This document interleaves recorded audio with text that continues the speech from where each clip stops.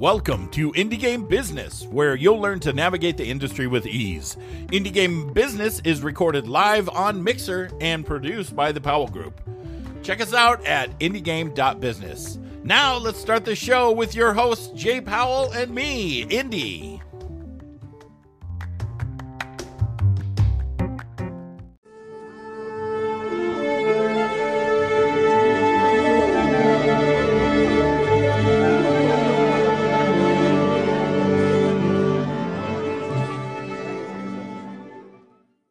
What's up, everybody? My name's Indy, and the gentleman next to me over there is Mr. Jay Powell from Powell Group Consulting.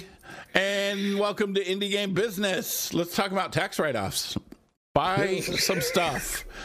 Buy some stuff. Write it off. Indy's the one. Indy's learning about the joys of being a company owner now. Well, I mean, even doing it as a sole proprietorship, it's all the same thing. Well, yeah, same thing. And I mean, we've had our LLC for several years, so. I'm still trying to figure out where I am supposed to be logged in. So, a lot going on, and so we're going to take the day to basically talk about some stuff that's come out in the news and answer any and all questions that you all have about the business of games. So yeah, I'm going to start sharing on Facebook while you're talking. Okay, excellent. So obviously, and we've talked about it with the last couple of shows, it's still a big deal. Everybody's quarantined and hopefully social distancing. And what does this mean for businesses, and what does it mean for your kids' schooling? And just two things, and I'll look to see if I can find these links in the meantime. But there were two really good links that articles I saw on Medium recently. One was basically how Generation X, which is my generation, Indy's generation, a lot of us that have been around for a while, was built for this shit because we're used to being ignored and we're used to hanging out by ourselves because we were all latchkey kids when we were, growing up.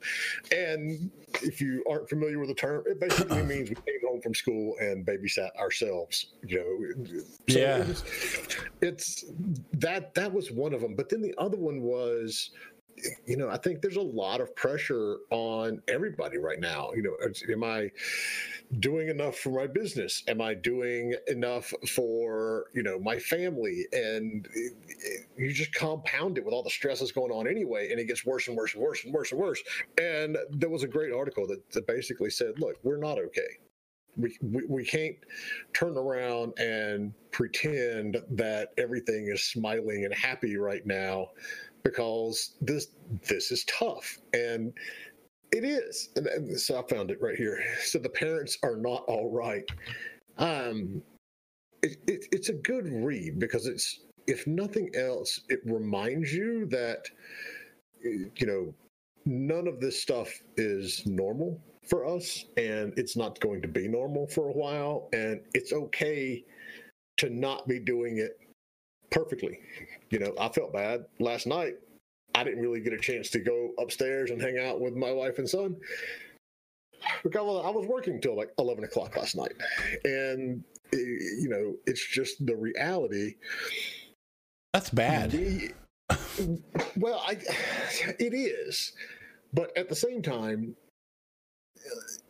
we're in an industry right now where things are exploding and things are growing fast, and you have to be on top of it. And it's not like I'm doing that every night, but yesterday was just one of those days that, we had a whole lot of stuff going on.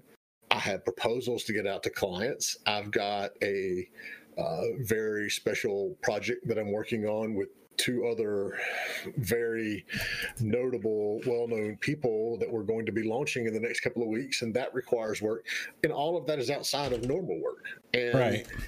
It's just, it's okay to just absolutely not be perfect. I had a day like that last week. It's just like I could not focus. And so I finally just stepped up and walked away and said, I'll do this later. Well, that's the good thing about working from home. I mean, I personally try and stick to my hours, sometimes I'll get up earlier because I want to be done. I try and work like 8 hours, and I want to be done early enough in the day so that I can do other stuff. But yeah, sometimes you got to work, or sometimes you got a client that's in China and they're like, what, 12, 13, 14, they're 15 hours ahead of me.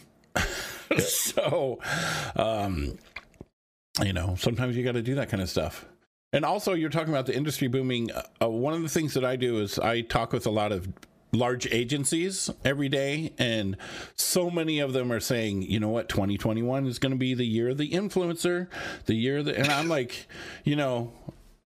I'm pretty sure right now is it right. And so, but I mean, now as far as like large agencies that work with large brands, in the next year or so, they're really going to be focusing hardcore on influencers. And it's the perfect time because, people right now, it's a perfect time because, people are at home. The content that is being created is like 20% more than average. I was reading that, like 20% more on Twitch, 20% more, and there's a massive amount more people watching.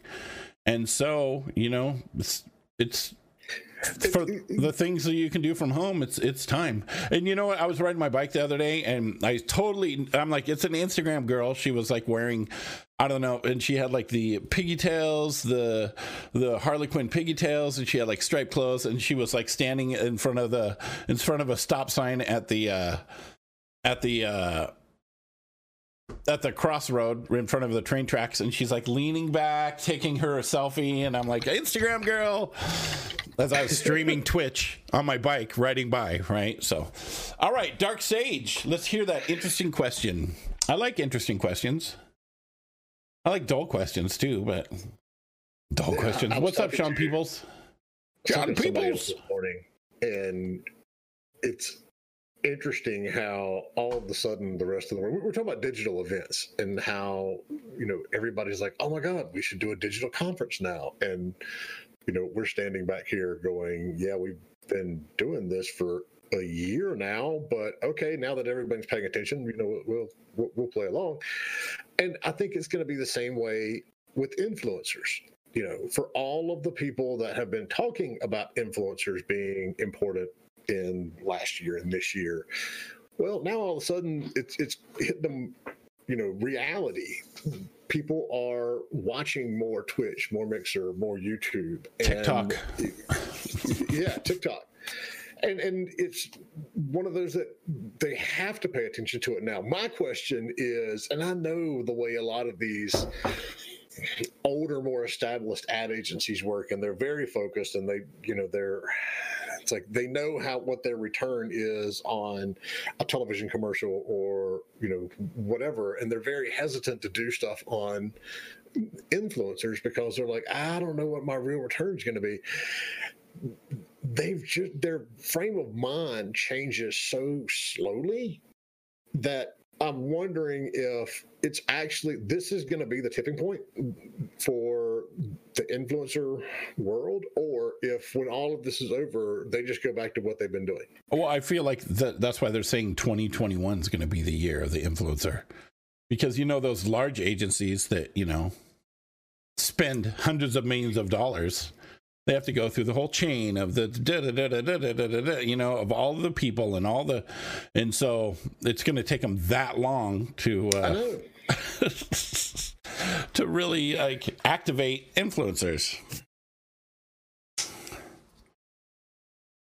It's time for some hand sanitizer. Well, I want to hear this question. Oh, here we go. Here's Dark Sage's question. I saw a few days ago that Halo Infinite is coming out soon, along with games like Metroid Prime 4. And my question is, with games like Halo and Metroid spanning many games and stories, what is the plan for the future? What I mean is this the last Halo game with Master Chief we will get? Will Halo go off and do a new story? And in the case of Metroid, why revisit the Prime series? What story is there left to tell? Well, what I would say is that Master Chief is going to be in Half-Life 3. Right? What? When you say, Jay? I was like, where did you hear this? The thing is, when when we look at games and game franchises, it's not like novels or movies or basically any other kind of medium. Take Zelda, for example. You can't really put all the Zelda games together as a linear story. It just doesn't fit. It's like, okay, he wakes up one time to fight Ganon, and then he wakes up another time, but none of the princess is always there. It only this games that have actually planned story arcs out are going to work that way. You know, I love the Sniper series from Rebellion, but you know, the same guy has now been fighting in 3 or 4 different theaters of the war, all pretty much at the same time, and you just kind of have to like disconnect from it. You know, there's always more stories to tell. You know, maybe, you know, Master Chief is younger the next time, or, you know. And there's so many characters. Like, we can have 1 billion more Star Wars movies that all take place in the same time, right? Yeah. If you've ever watched like the Star Wars shorts, you know, Final Fantasy is another one. Yeah, but if you ever watch the Star Wars shorts, they like go off on side characters or androids or whatever, you know. Would Red Dead Redemption or GTA count as an overarching story? No, I don't think so. Because you don't have the same characters. Well, you don't have all the same characters. There are characters that show up. Red Dead, maybe. I haven't played the new one, to be honest, but it's a prequel, actually, to the first one, isn't it? I don't know. I haven't played it either. With GTA, you've only got, like, it's rare that a character crosses over. You know, I think each GTA is different, right? Yeah. Has different characters. I think there's one character from 4 that shows up in 5. But it's, you can't, you have to kind of like disconnect your traditional linear storytelling from games a lot of times, because they just don't follow a congruent path. You know, even role-playing games, like, right. You know, the Pillars of Eternity. You got Pillars of Eternity 2, but the only real carryover between the two is the setting. You can't have the same, you know, player characters, and that's what frustrates me to an extent, because it's like, if I spend 60 hours in this character in, you know, an RPG, you wanted to level up to the next one, and I'm like, well, I got it, but he was awesome, and I want to do, and I get it. It's like, even with traditional D&D, once your characters get up into like the teens of levels, it's like, okay, what are we going to have them fight? Like demigods and things at this point? Well, it's like World of Warcraft, the way you know, your character carries over with each update. Yeah, it does. Nice. But at the same time, you know, they've gotten, that's an extreme example too, because I think it's been going on for like 15 years. But you get to the point where your character could pretty much fundamentally stomp anybody into the dirt that they wanted to. It's really hard. And that's why, you know, our industry is referred to as nonlinear storytelling, and things like television shows and books and movies are linear storytelling. You can't, it doesn't always fit in there neatly. And, you know, you just kind of have to enjoy the world as a whole versus getting too super attached to one character. Because just enjoy the experience, man. I mean, it's like you said with Metroid. Yeah, maybe there's not a story to tell anymore about Samus, but you know what? People are still buying it. And if people are still buying it, there's going to be another one. You know, they'll go back and change something, or... Well, look at Mario. I mean, you know, story. All right, so we got another question from L. Brown the Destroyer, or is that I. Brown? I'm not sure. How difficult is it to self-publish as a first-time dev? Extremely. I mean, really. I mean, it's one of those that if you've never had a game published, if this is your first game altogether, I don't recommend self-publishing at all. If you are starting a new developer, but you've been in the industry for 3, 4, 5 years, and you've had a game published and you understand all the stuff that goes into it, then you have a good opportunity to do it. There's 2 levels of that question, though. How difficult is it to self-publish as a first-time dev? It's not very difficult at all. You have a Steam account, or you iTunes or whatever, you upload the game, you're done.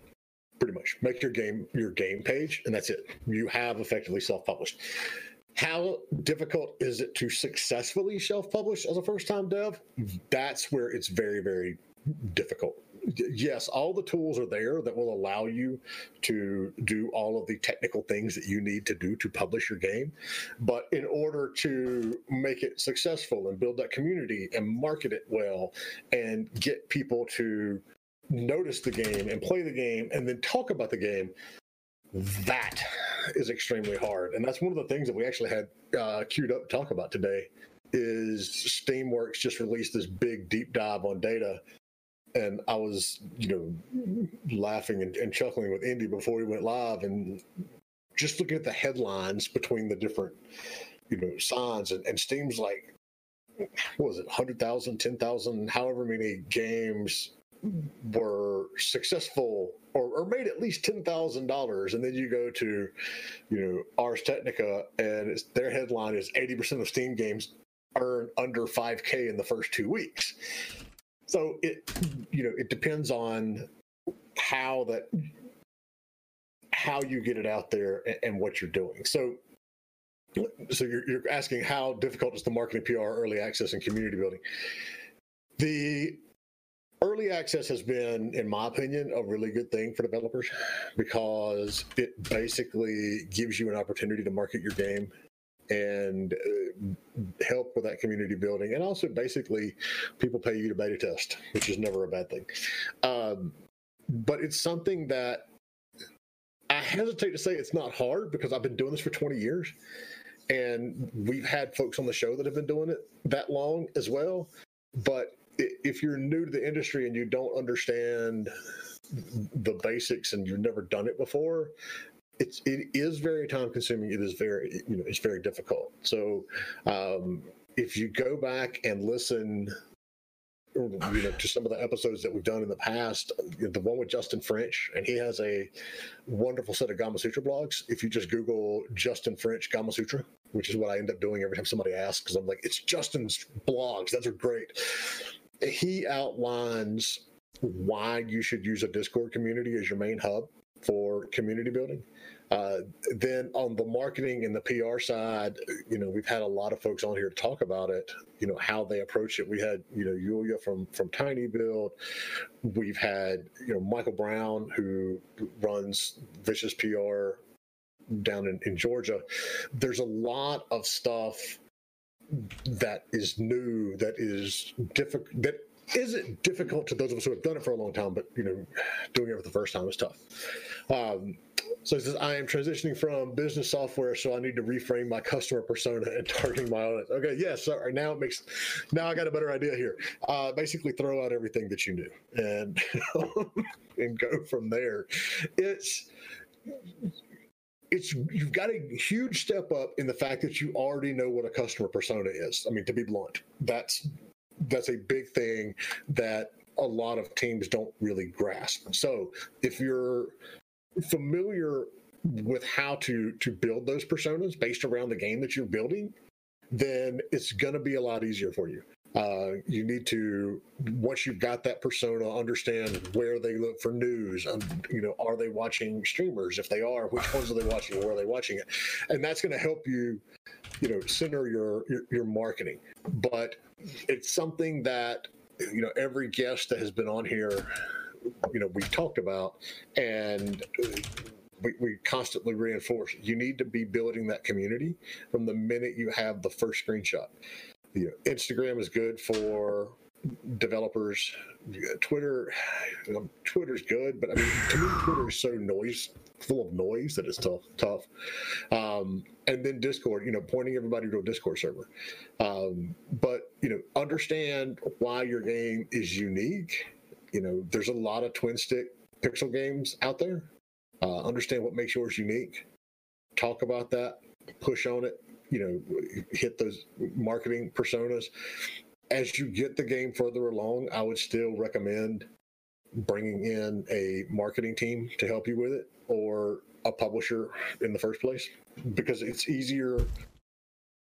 with the publisher, you're going to be able to learn while they're doing it. And so, in a sense, you're learning off their dime. Yeah, and they have done it 1,000 times, so they already have a process and connections and everything. Yeah, I mean, it's not something I would recommend if you haven't launched a game before. Because you'll end up spending 75% of your time on marketing and social media, and then just a little teeny bit of time for making the game. Exactly. So, yeah, and localization is a completely different ballgame. So I don't want to do localization myself. Yeah, I mean, there are, no matter what aspect of publishing you need to focus on, there are specialty firms out there, but it's going to require you to have the capital to pay those firms, to go out and pay for localization of the game, pay for marketing and PR, pay for all the other stuff that goes along with this. And so if you don't have that, then you need to go and get a publisher, because they do have that. And don't get roped into the whole, this company is going to do marketing and PR for us for a revenue share, because that's not going to end well. It's when everybody has a finite amount of time, and when that firm's time is being taken up by clients who are paying them every month, that's who's going to get their attention, not the company that they may get money from if it succeeds. They're going to focus on the people that are paying them. Right. And then it's harder to do that because honestly, companies only want to invest their time into something that they think is going to be a massive success. Mm-hmm. So yeah, the rev share is rough. Rev share it's every dev's dream, but you have to have a freaking amazing game. And if it's so amazing that an awesome company wants to do rev share, you might as well pay for a publisher, right? Because it'll cost less. Sorry.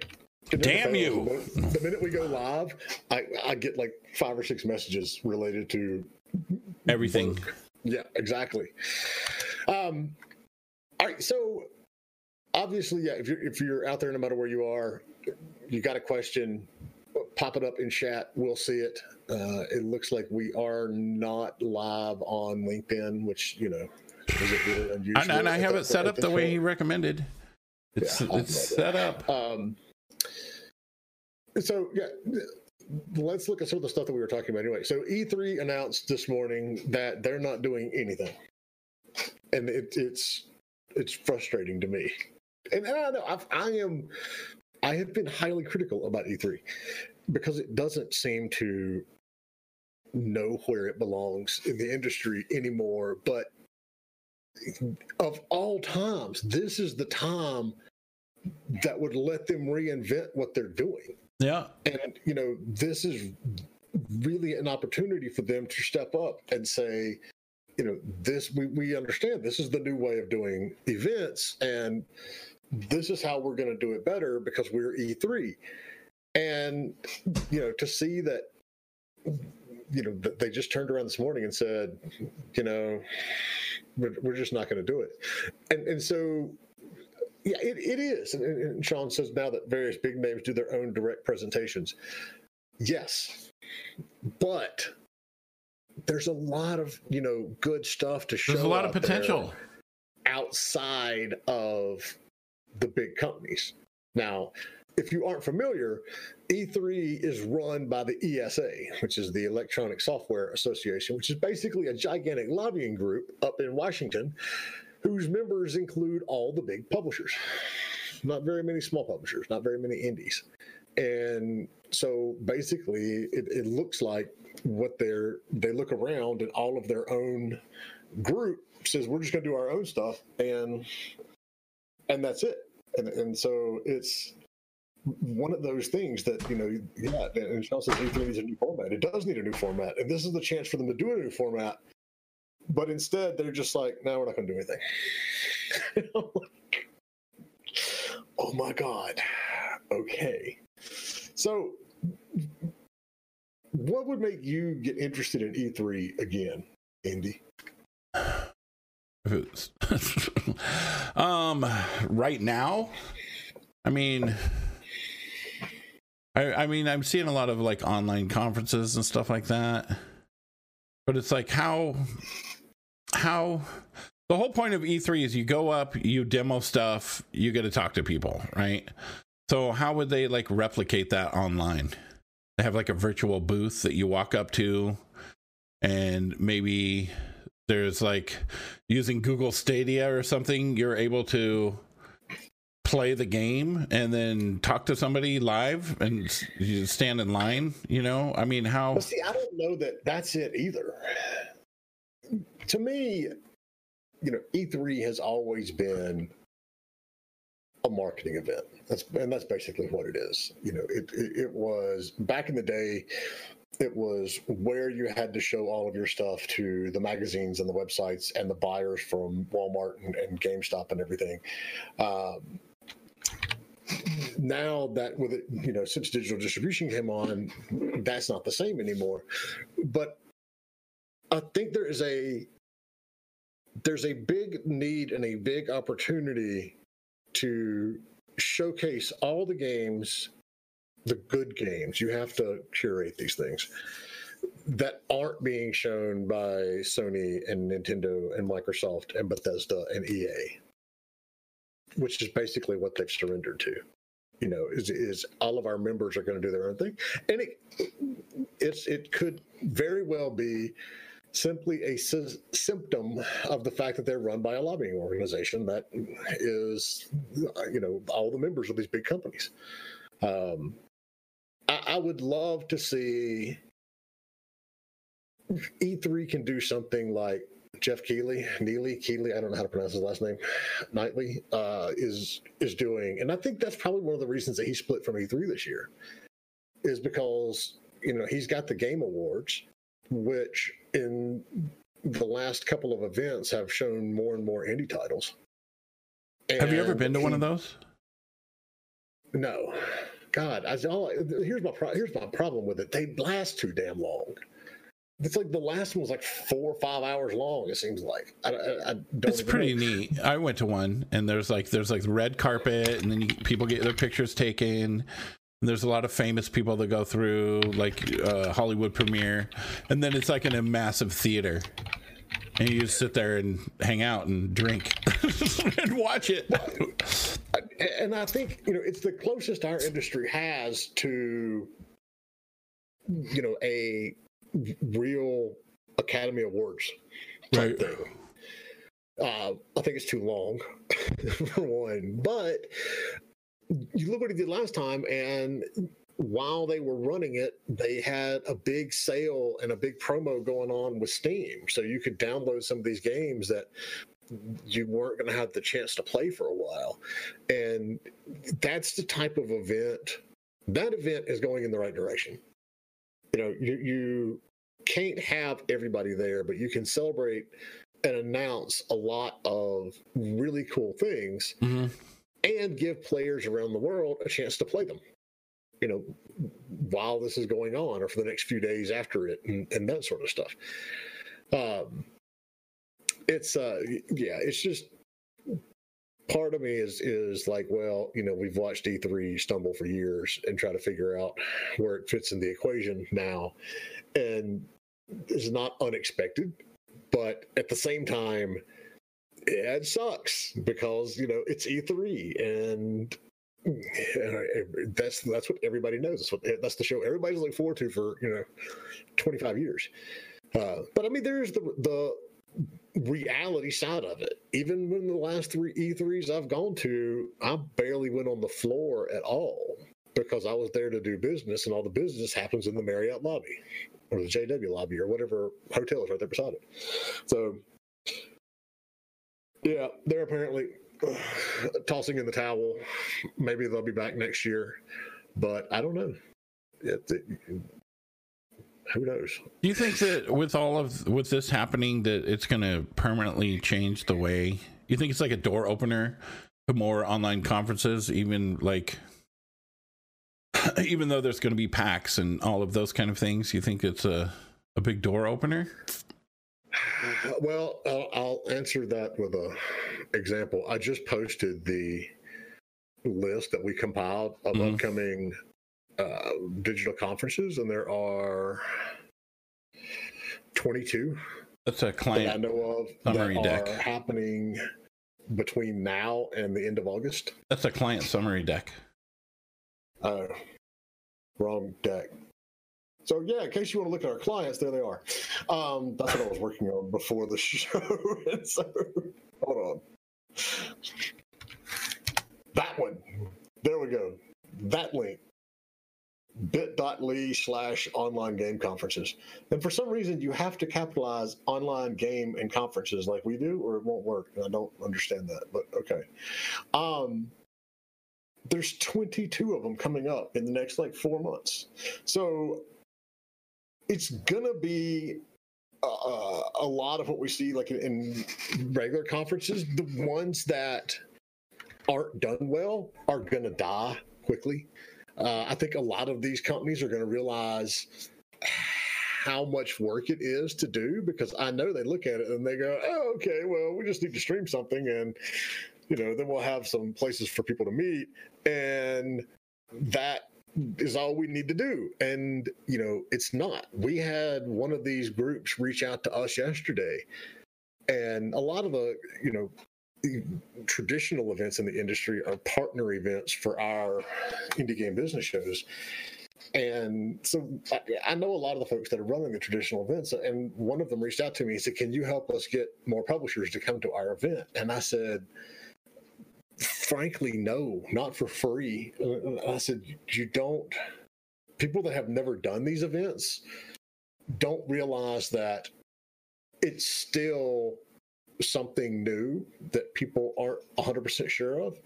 I don't even know the hours that I personally spend before one of our events on the phone, on direct emails, on Discord, talking to publishers and saying, look, this is something you need to be at.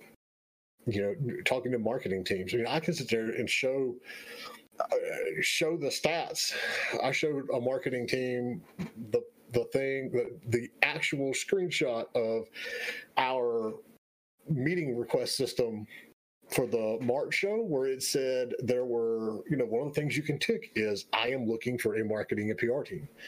And I showed that and sent him the screenshot of 142 developers that were looking for marketing and PR. Jeez. He still didn't get a ticket. He still didn't buy a ticket. And I'm like, I don't know.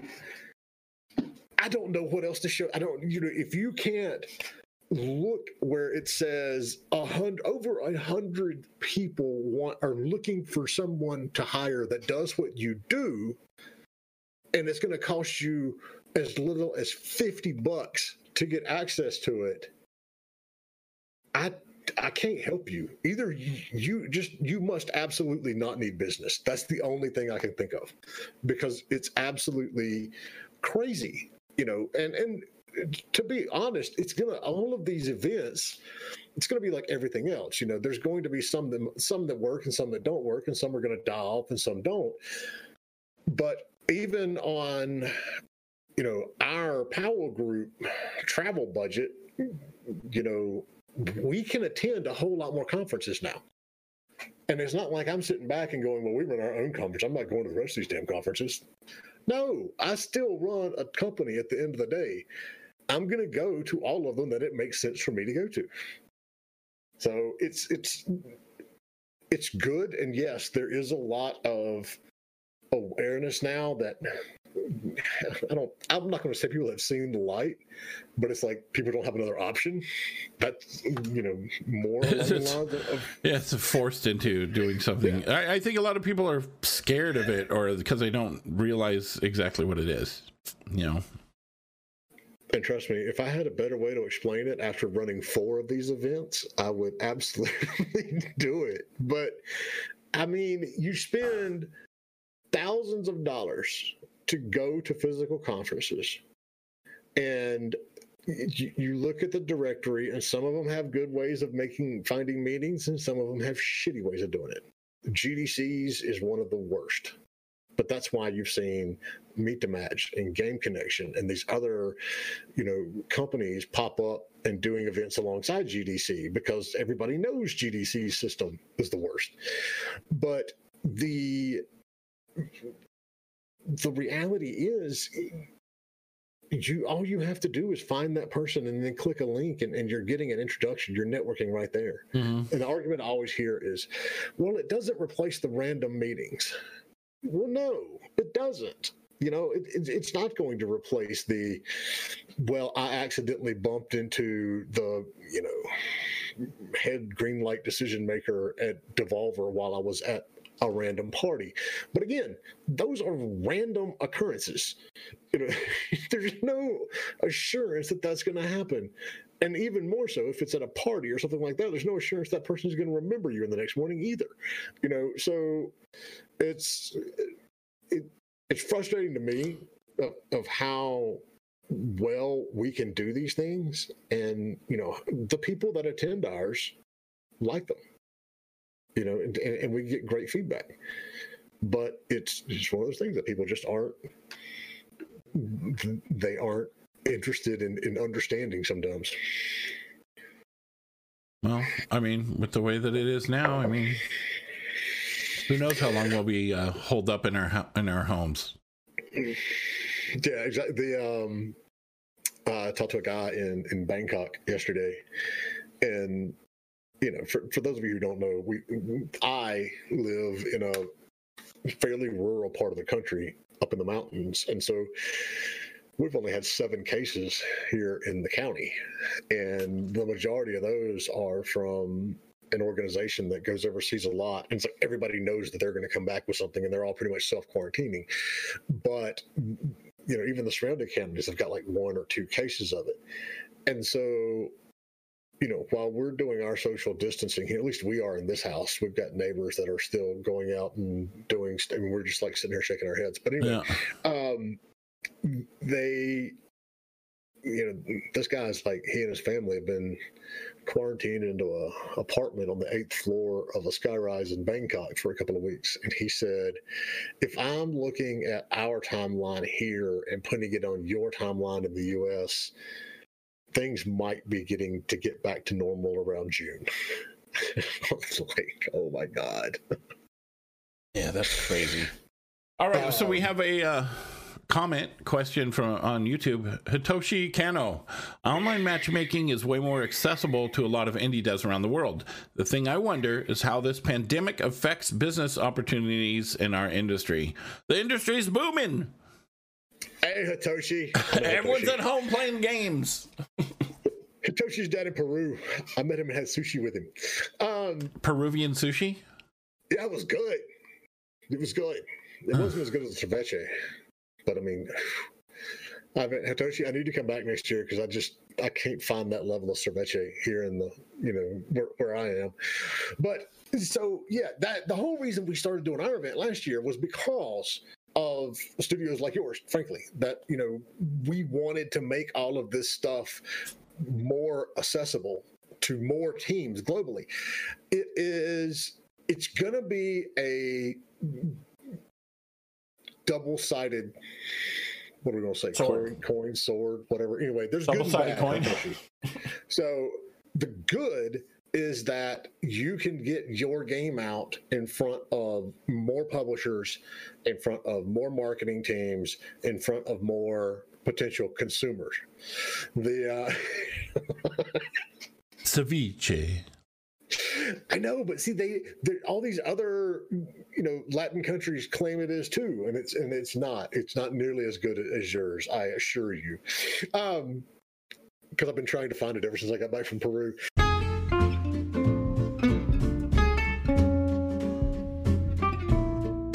You have got to check out our Discord at discord.gg/indiegamebusiness. It's an amazing community of over 3,500 other industry experts. We've got developers, publishers, marketing and PR firms, investors, so many. It's a safe and supportive place to network and to talk to experts. You can learn more about the business of games, or you can share what you know with others. We have exclusive workshops on perfecting your pitch deck, finding a publisher, and more. Remember, it's discord.gg/indiegamebusiness.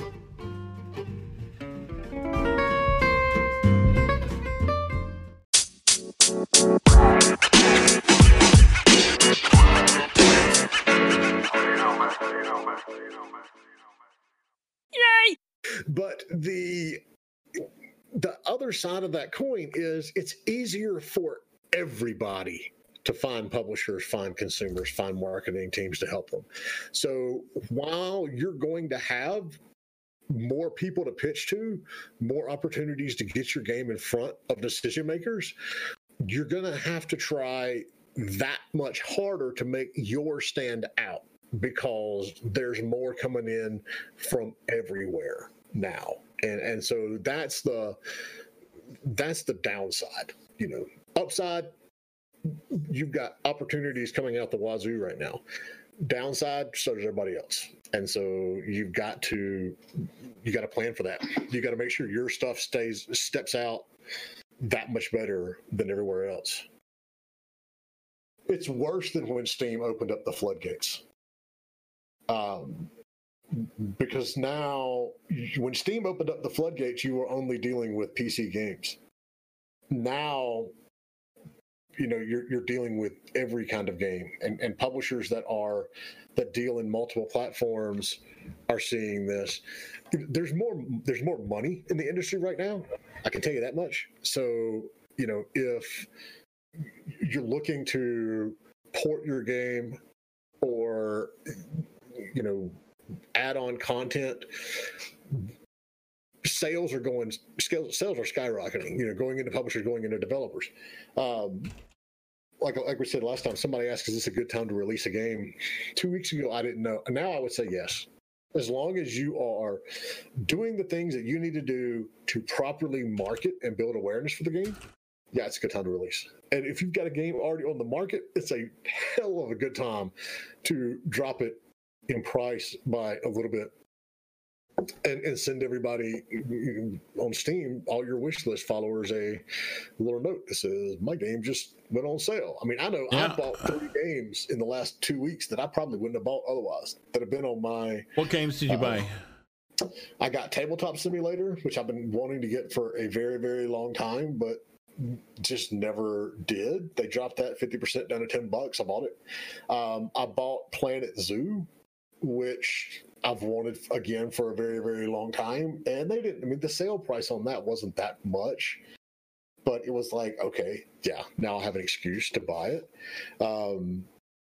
I got Half-Life Alyx, which, for the 4 people out there that actually follow my Twitter, you will know that I am done playing that game. Oh, because the face crab jumped on your face? Oh my God, dude. It scared the shit out of me. But that didn't scare me nearly as much as when you're going through the sewers, and forgive me, it has been a long time since I played a Half-Life game, and so I'm not familiar with I don't even remember the actual story at the end of Half-Life 2. But that alien, that lanky looking alien, Dvorkian or whatever they're called, like opens up the peephole in the door and sticks his face through to see who you are. I literally jumped and cursed when that happened. But yeah, then Were you do you stand up and play it, or do you do it sitting down? No, I'm standing up, walking around in my office, and holy shit. Yeah, that scared me. But when the head crab jumped on my face and I wasn't sure how to get it off, and I was just like flailing, I'm sure anyone who had been in my office would have been dying laughing. Were you like shaking your head and stuff, or? Yes. Trying to hit yourself in the face? Swatting it. Yeah. And then I emptied like an entire clip of pistol rounds into the thing when it finally fell off. But yeah, it was just like, yeah, that's awesome. And I'm done playing.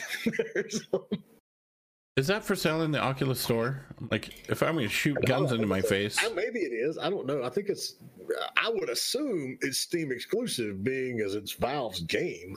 Right. But to be honest, I don't know. But it is a really good game. I mean, it truly is. And It's like I tried to play No Man's Sky, which I put a bunch of hours into lately. Tried to do that in VR, but I couldn't. I just got motion sick on that one. But in Half-Life Alyx, you can do the whole teleporting thing, and that's much better. That's a big saver. That's what? A big lifesaver, the teleporting. Yeah, I like it a lot. Did you ever play the Rick and Morty game? I started it one time, but I mean, I'll confess, I haven't really watched that much Rick and Morty. I need to, I realize, and the episodes that I have watched, I really enjoyed, but I've probably seen like 3 episodes of the show, in total. That's good. Div says if you put a fan in front of you while playing, it reduces motion sickness. That's interesting. I'll try that. Yeah. Wonder if that works. I wonder why. Maybe because it gives your brains just thinking that you're moving, and I don't know. I used to work on a fishing boat, and even if it was windy, I would get sick. Yeah, dude, you were in the Bering Sea. You mean? No, I was on the coast of Oregon. I wasn't in the Bering Sea. Oh, I thought you were doing like the straight up deadliest catch shit. No. It was the deadliest fishing boat, is what it was. Get motion sickness. Why were you working on a fishing boat? Because it paid really good money. The first 2 weeks of crab season, I made like $7,000. It was awesome.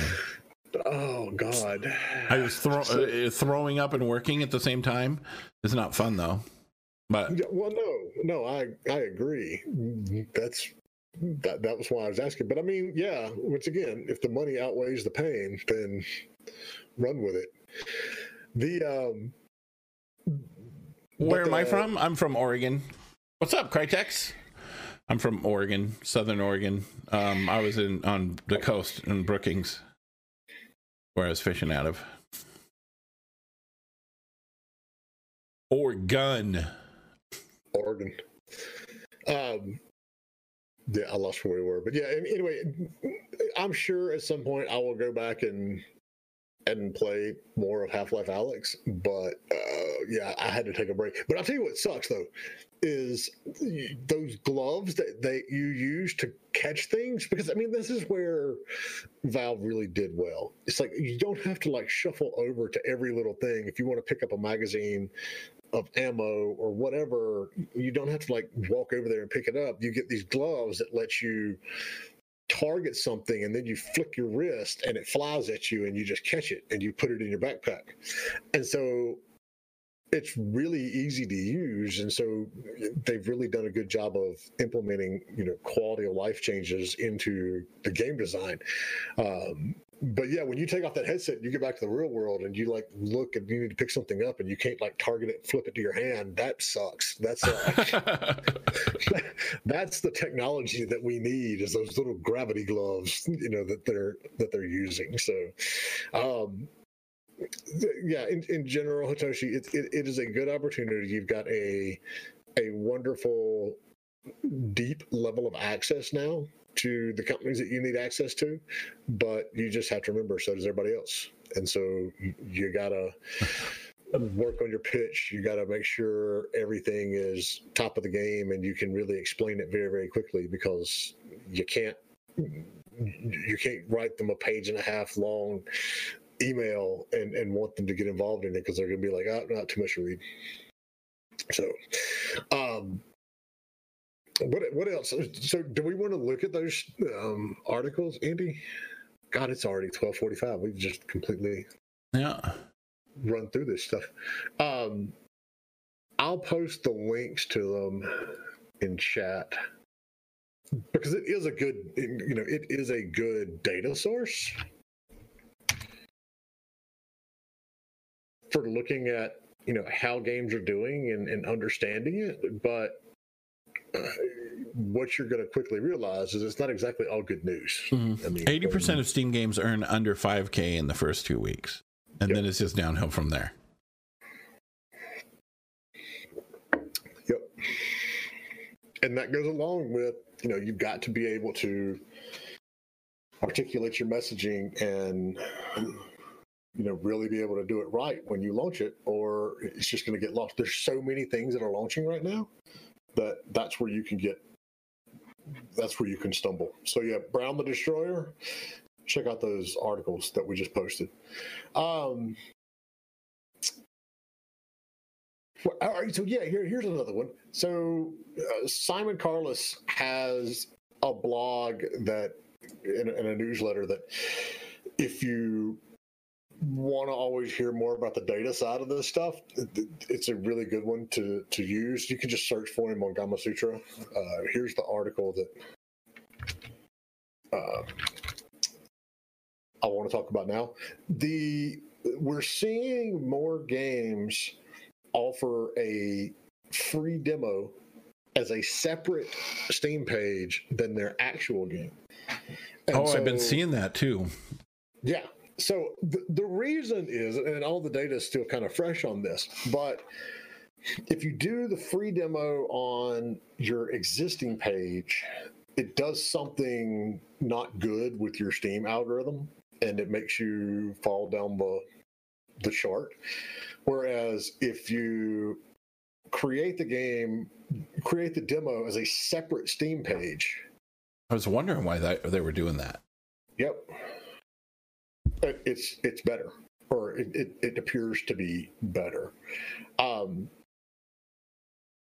It's one of those that he does a lot of, breakdowns of followers versus wish list. And I don't, Brown Destroyers doesn't mark you as free to play. Hold on a minute. I can tell you.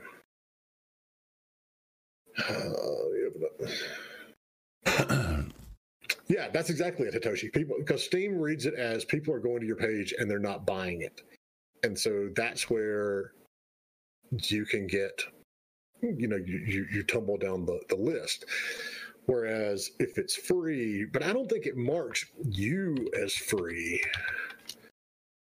Well, it does have a free to play tag on it, but it is free to play. So, I mean, why would it be bad? It wouldn't be bad if it gets marked as free to play. Just the sample is marked as free to play, not the actual full game.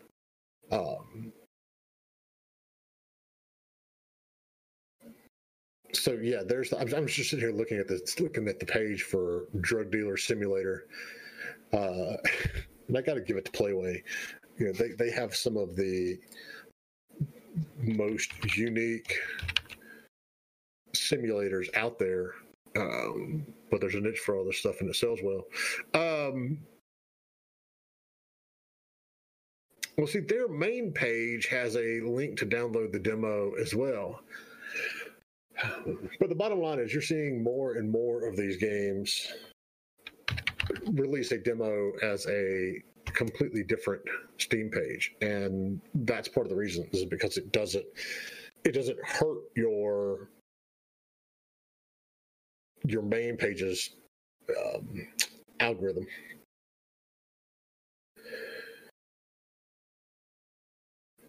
Also, people from the outside can't know if you have a free demo if it's embedded in your Steam page. Having another page with a big green badge of demo clearly communicates, hey, I'm free. Yeah, that's true. And as long as you link the two and you note that it's a free demo, there's been some other games like this recently. What was the one I played? Something where you were managing the monsters in a dungeon, and they had a separate demo page from the real page. I don't remember what the game was though. It's something that you should look into doing, whether or not it's actually going to be a giant benefit or not. Oh, here's the other one. Games that are considered prologues. That's the other. It's not just demo, but there are instead of calling it a demo, they're calling it a prologue of whatever the game is. And so it gives you a little sense into how the game works, and then that part's free, and then if you like it you can buy the whole thing, which to me is hilarious, because it's like now we're right back to shareware, where I started on games back in the 80s. It was like you had a disc and it had a free copy of Wolfenstein 3D. And if you liked it at the end of it, you gave them money and they mailed you the rest of the discs that go with it. So it's another good example of how this industry tends to work in these gigantic cycles that we see for years. It's look at that. Look into that. Look at the games that are listed as prologues or free demos as different, as new sections or new games, and check it out. Because, and like I said, if you don't get Simon Carlos's newsletters and blog, I highly recommend that. What else we got, Andy? Anything that's popped up on your radar lately? That's burning holes in my head. Nothing really. Nothing that's burning holes in my head. I mean, I was looking at my Gamasutra emails and stuff today, and I was like, oh gosh, we need to talk about this. Well, if you have questions, any more questions out there about the business end of this stuff, and you want to toss it out, we're still going and we'll answer them for the next few minutes here. But this isn't a unique time for the industry. I mean, it's just one of those that no one really knows how to handle it or capitalize on it because none of us has ever done it before. And it's new for everyone, and there's tons of opportunity. But it's a matter of making sure you're attacking that opportunity well. And that's the whole thing. So it's amazing. When the entire world is quarantined, it's the great equalizer. So with that, what are you streaming this week, Andy? Let's see. I've been streaming rides on my motorcycle. I'm trying to figure out it's a little bit bouncy looking, but I mean, I am streaming from my phone. So I streamed yesterday, a little bit of a ride. And then also I've got a bunch of indie games, but then I'm also doing a little bit of role play in a private role play server in Conan Exiles, which of course I love. But let's see, the indie games that I got, hold on, let me fire up. I got a bunch of them because they're like, oh, we want you to play our game. And so I'm like, okay, let me check it out. Hey, what's up, Taylor? How's it going? You're on the bonded ones. I'm playing on Fist of the Walrus's private server. It's called Iceberg RP. But I was playing on Hyborian and all of that. Let's see, I've got Operencia, the Stolen Sun, Road to Nowhere, which is crazy. That's the demo. Green Hell, Green Hell just opened up multiplayer. Green Hell is kind of like, it reminds me of The Forest. Round Guard, which is something I've been continually playing, which is super fun. It's like Peggle, but it's kind of like an RPG Peggle. And then Colt Canyon, that's from Head Up Games. Colt Canyon is pretty cool. It's like a it's like a Western top-down shooter type, but it's very, monochrome-ish, I guess. Everything is really beige. Home Gang, Memories of the Forgotten, that's another one. The Complex, which is these are all games I've gotten the past couple weeks. The Complex, which is a full motion video, right? FMV. Just like the old school stuff. It is super good. It's a super good. A lot of those FMV games are pretty cheesy. This has high production quality, great acting. There's 9 different story endings. So I've only gotten one of them so far, but it's cool. There's a lot of violence and freaking out and stuff. But it's really, choose your own. Well, you can't say choose your own adventure. It's really about, do you say this or do you say that kind of thing. You've been storytelling on a server for a while, been streaming. I've been role playing for 4 years or something. I love it. I love the role playing. All of last year, I think 80% of my streams were role playing. So Crytex, I got a pretty general question. I'm considering starting something on my in some kind of business are. I got a bunch of ideas and I have a passion to try things, especially entrepreneurial. Actually, I collected some experience in the gaming industry the last years and I really enjoy it. But from a business perspective, it is very risky. What do you think about the risk situation? This entire industry, I mean, anytime you're doing entrepreneurial anything, it's risky. That's why everybody doesn't do it. It's because there is an element of a substantial element of risk to it. Mm-hmm. I have friends who I consider to be far smarter than me, who look at me and go, I can't believe you've been running your own company for 10 years. This is like crazy risky. I would never, I just couldn't do it. That's just the reality of it. And if you, like any kind of risk, if you're not in a position to run it, then you shouldn't do it. Basically, it's gambling. But it is also very, very fulfilling. I'm the kind of person who I don't want to be in a job or in a situation where I get let go or I get laid off because of the company's stock price tumbled and it was completely out of my control. I can't stand that. I want to be in charge of my own destiny, put it that way. It's not like I want to be in control, because trust me, being the boss is like the thing I hate the most about running a company. I don't want to make those decisions. I don't want to deal with it. It's like I started this company 10 years ago primarily because I didn't want to move to the West Coast and upend my family. Not because I wanted to manage people and do all this other stuff that you get to do. Like today, for example, I have to find all the information and put together an application for one of these PPP loans. That shit's not fun. Writing grants, not fun. It's not good. It's not good. It's not good. It's not good. It sucks. God, it sucks. I mean, you were talking before we went live about how you spend your entire life in a spreadsheet. Oh, fuck. Yeah. And that's, it's, if you've done your research and you understand the risk and you're able to overcome it, Crytex, then yeah, you're good. But you always have to be prepared for the fact that everything can go to shit. Immediately, like all of a sudden, bam. Yeah, instantly.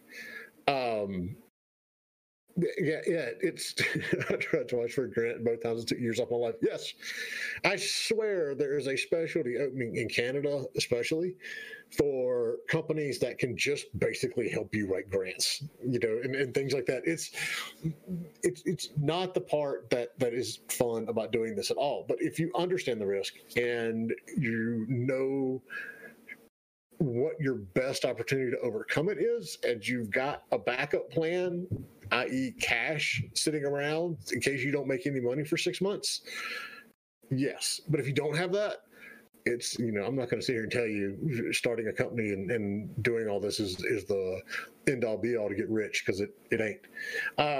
We had a question from Brown Letter Story about legal. Do I need to form an LLC before I publish my game, or can I just publish it without a business license and then get it in retrospect? You can just publish it under, you don't have to have an LLC, but I wouldn't do it without one. Having that LLC, it's not difficult. We've had multiple attorneys come on the show and talk about it, and you can absolutely pick up the phone and call one of them. One of those attorneys that is on our show on occasion is my attorney, and he will tell you, even I don't call him for that. It's like I went to LegalZoom and set it up, but it is you need to have that LLC in place first. Is there a difference in doing with an INC versus an LLC? All right, so one, keep in mind that the U.S. is the only one that, when we're talking about INC, corporations versus LLCs, which are limited liability corporations, that pretty much only exists in the U.S. Every country's got their own version. And Prime Material, I will tell you, I am not the person to ask. That is why I have an accountant that tells me which one of those I need to do. The Powell Group is an LLC. don't ask me to explain why or what benefit that has over whatever else out there. It really depends on the financial situation of the company. Do you have owners? Do you have partners? Do you have shares? A whole bunch of shit that you need an accountant to figure out. But the bottom line is I highly recommend you having some sort of business structure before you go and you do anything publishing, anything contract wise at all. Yeah, so Hitoshi says, what do you think about studios trying to bootstrap themselves with work for hire to get money for their own IP? I heard it's really hard to get out of the cycle of work for hire. Is it true? Yes, it is beyond true. And I am a walking testimony. The first company that I founded 13 years ago we were a production studio. But back then there was no word for a production studio. We basically handled the production oversight, the design, and all of the business aspects of doing work for hire projects. But then the actual development of the game, while we managed it, it was done by a third-party studio somewhere in the world, in the U.S., in Asia, in Europe, somewhere else. So we would work with companies like Nickelodeon and National Geographic and Disney, and they would say, okay, hey, look, we need this type of game, and we would make it happen. And so those companies looked at us as a developer. The developers that we worked with looked at us as a publisher. The reality is we were neither one. But we did, I have watched 20 years of doing this. I have watched studios my entire career do work for hire work and then try to transition into, internal IP. And it is exceedingly hard. And one of two things happens.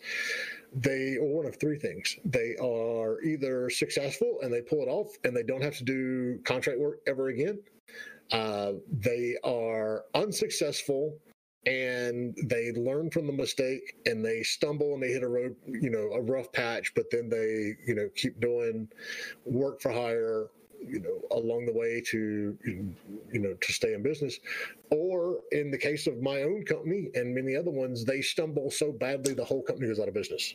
So we were doing, good work as a production house for all of these licensed IPs. And we went and did our first original IP, which really wasn't totally original. It was an original game, but I went out and licensed a New York Times best-selling author, and we made a game based on her book, and it was really successful. And then the next two games that we tried to do didn't use any sort of IP, completely original, all internal, and they failed. And they failed so badly, it took the whole company down. So, that's your three options. You're either going to successfully get off that treadmill, and I would say that's probably 5% of the companies that try it, or they're going to try it, realize it's very difficult, and go back to what they were doing. Or, in the case of, like I said, my first company, it just completely implodes and it takes everything down. So yeah, Prime Material says, one random tip I learned: under work for hire contracts, your freelancers may have rights to the IP. If they're on the payroll, the company owns it. I don't know that that's entirely true. Yeah, it depends on what the contract says. Yeah, I mean, you can put a clause in the contract that says you're a freelancer, you have no rights to the IP. So that just comes down to how the contract's structured, who writes your contract and how it's negotiated. But it's not, to my knowledge anyway. And there's also contracts that are like, when you work for a company, they say, oh, you can't work for any other company that is direct competition for 3 years. And, oh, yeah, those are bullshit clauses. Yeah, no. Yeah, no. Yeah. But yeah, I mean, that just comes down to the contract, because I mean, I know, because I've worked for, I've had freelancers and work for hire teams that we've, sent work to for 20 years. And just because they're not on payroll doesn't mean they have rights to the IP. That's all in the contract agreement.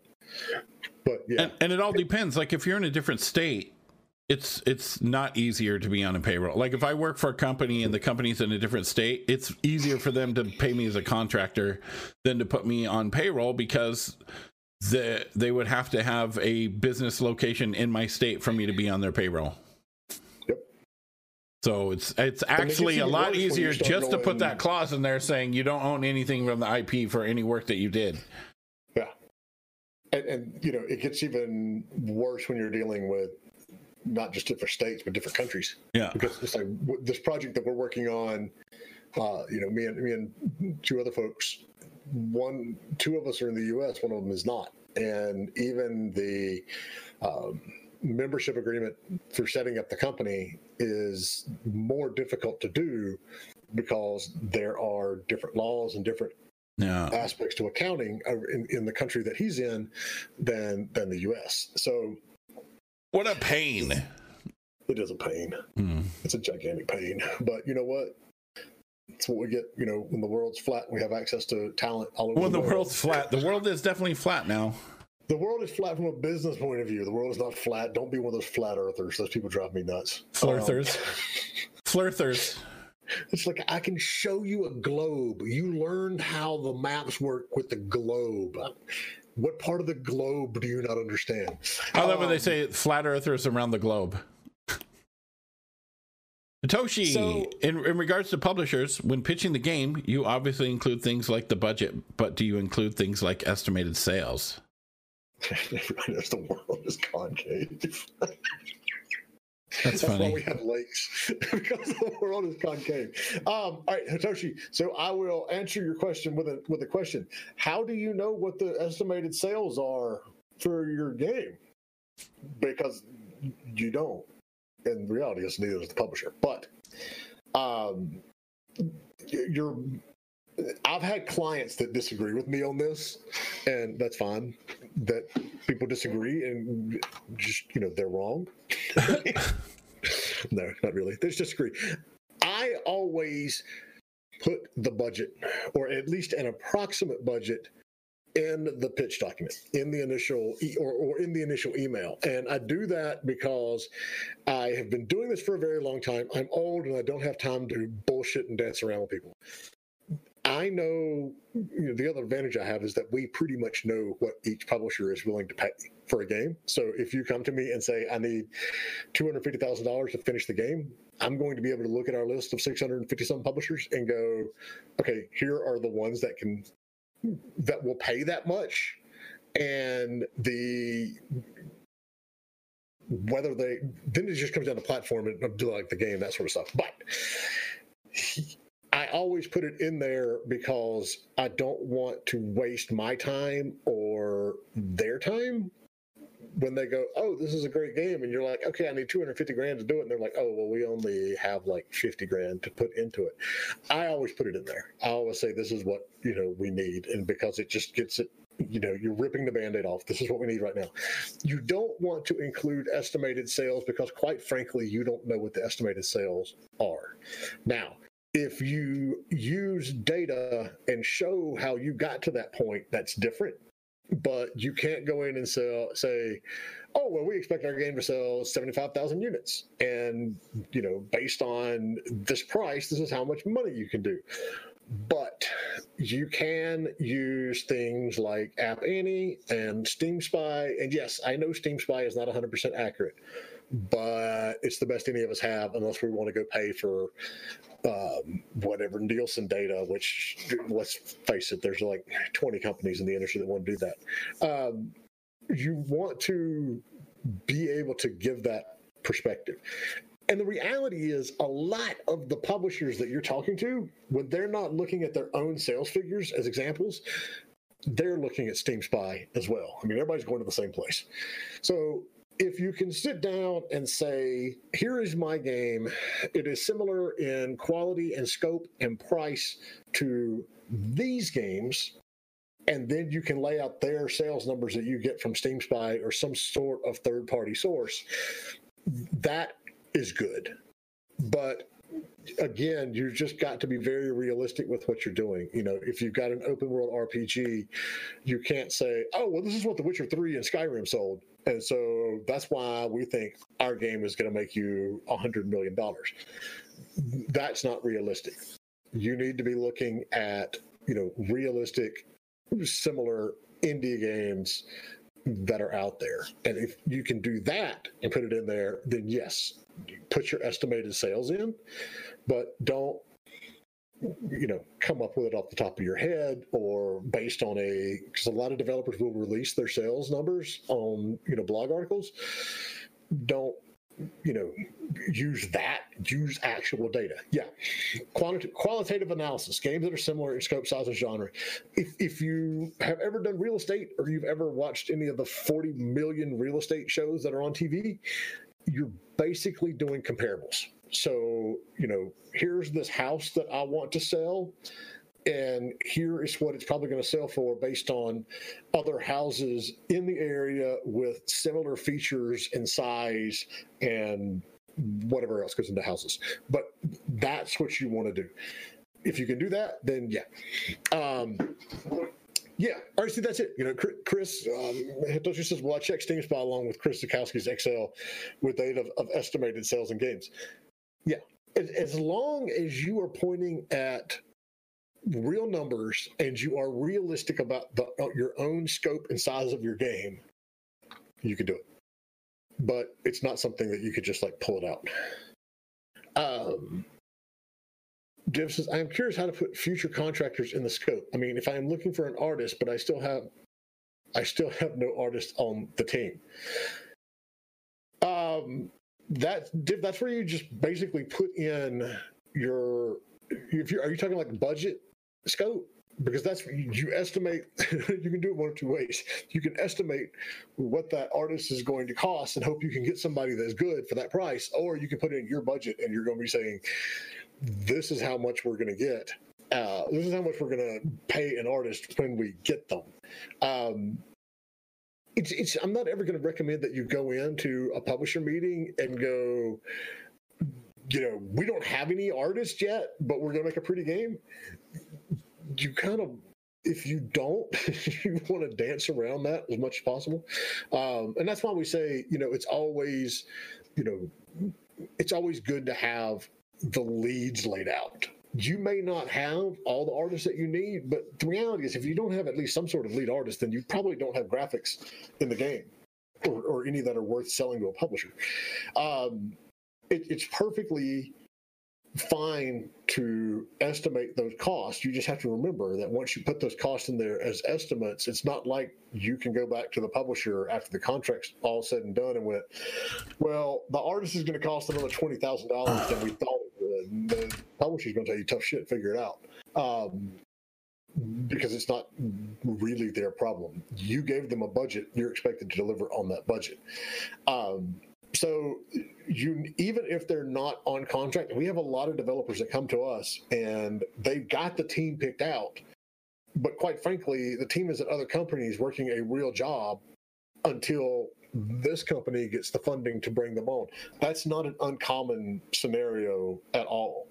And as long as you're not pitching your project to a company where one of your people is currently working, it's not a deal killer. I mean, yeah, when the publisher sits down and does their risk analysis, they're going to put that as a flag. It's like, okay, this company doesn't officially have these people yet, but no one's going to toss your proposal out the window solely based on the fact that you don't have everybody working under the same roof right now.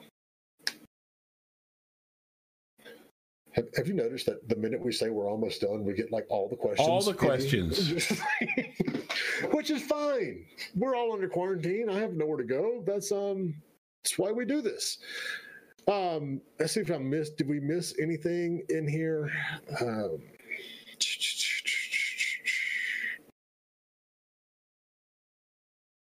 No, I think we got everything. So my normal webinar tomorrow, and Toshi, I know you've sat through this, so you know what we say, on how to find a publisher is actually going to be not on our Zoom page tomorrow. I am giving it over at the Achievers Hub webinar, which is another good firm for people out there. So the catch is, if you're not a member of the Achievers Hub, this actually does cost money. But at the same time, that money is going back into our own indie game, or at least our part of the money is going back into our own indie game business initiatives to help more people. Let's see if does this work. Good God, that's a hold on. I don't know if I can delete that or not. That is a big ass link. That is a big ass link. Yeah.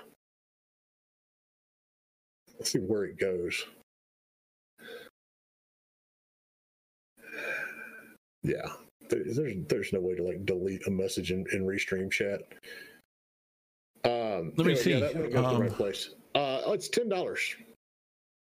So I'll be doing that live tomorrow with the wonderful folks over at Achievers Hub, who is one of our IGB event partners. All right, so hold on a second. Hitoshi had questions before I posted that random ass link. What about freelancers? If most of your team, if not everyone, are freelancers, is that a deal killer for a publisher? No.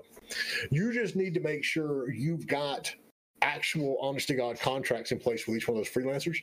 So this is back to the whole IP thing. That publisher is going to want to make sure that the agreements that you have with your freelancers unequivocally transfer all rights to what they do for the game to you, because they are not going to want to get into a situation where they publish a game and then some random coder from Oregon, sues them because they use something that he has access to because he was one of your freelancers. That's where you just have to make sure that your agreement has that good lockdown of information in there. And there was another question that came up that I don't remember what it was. Seems like there was something else, but anyway, I refreshed, so I lost all the questions. Son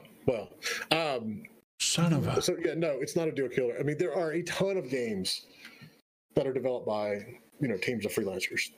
That's not unusual, especially when you get into more of the specialized aspects of the industry. It's like, audio. We work with Unlock Audio, and Elliot's got a fantastic team and a wonderful way of budgeting and pricing things for indies, which is the why we work with him.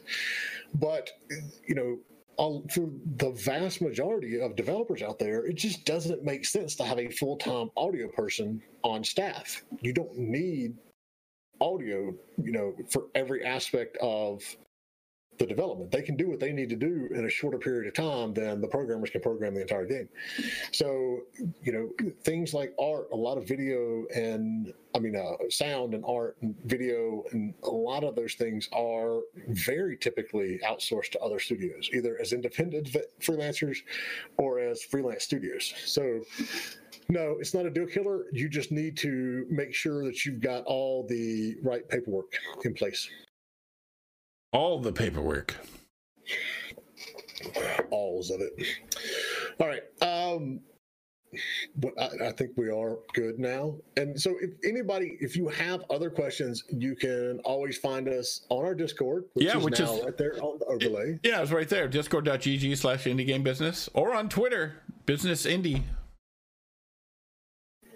Or you can email us directly, but you can frankly, call Jay on the phone at 555 1-800 publish your game. But yeah, 1-900. No, we don't have 900 numbers. No, that's that's the top secret one, right? We could build. That's like $250 a minute, right? That would be. Hi, good. This is Jay. So, tell me about your. You've game. reached Jay. So we will be back Friday. Friday. And no, I don't know what the topic is going to be, but we'll figure it out before then. Yeah. But in the meantime, stay safe, stay away from people, and have fun and play some games. And don't stress. Nobody's doing this shit perfectly. It's all new to all of us. I am. I'm doing great. Okay.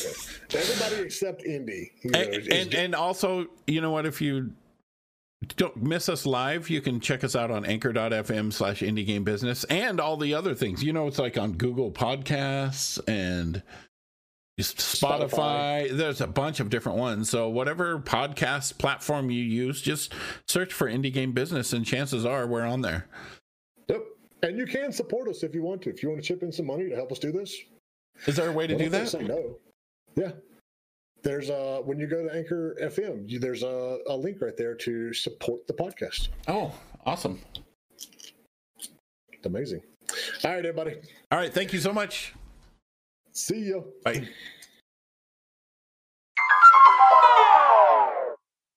Thanks for listening to Indie Game Business. You can learn more about the show and our online business networking events at indiegame.business.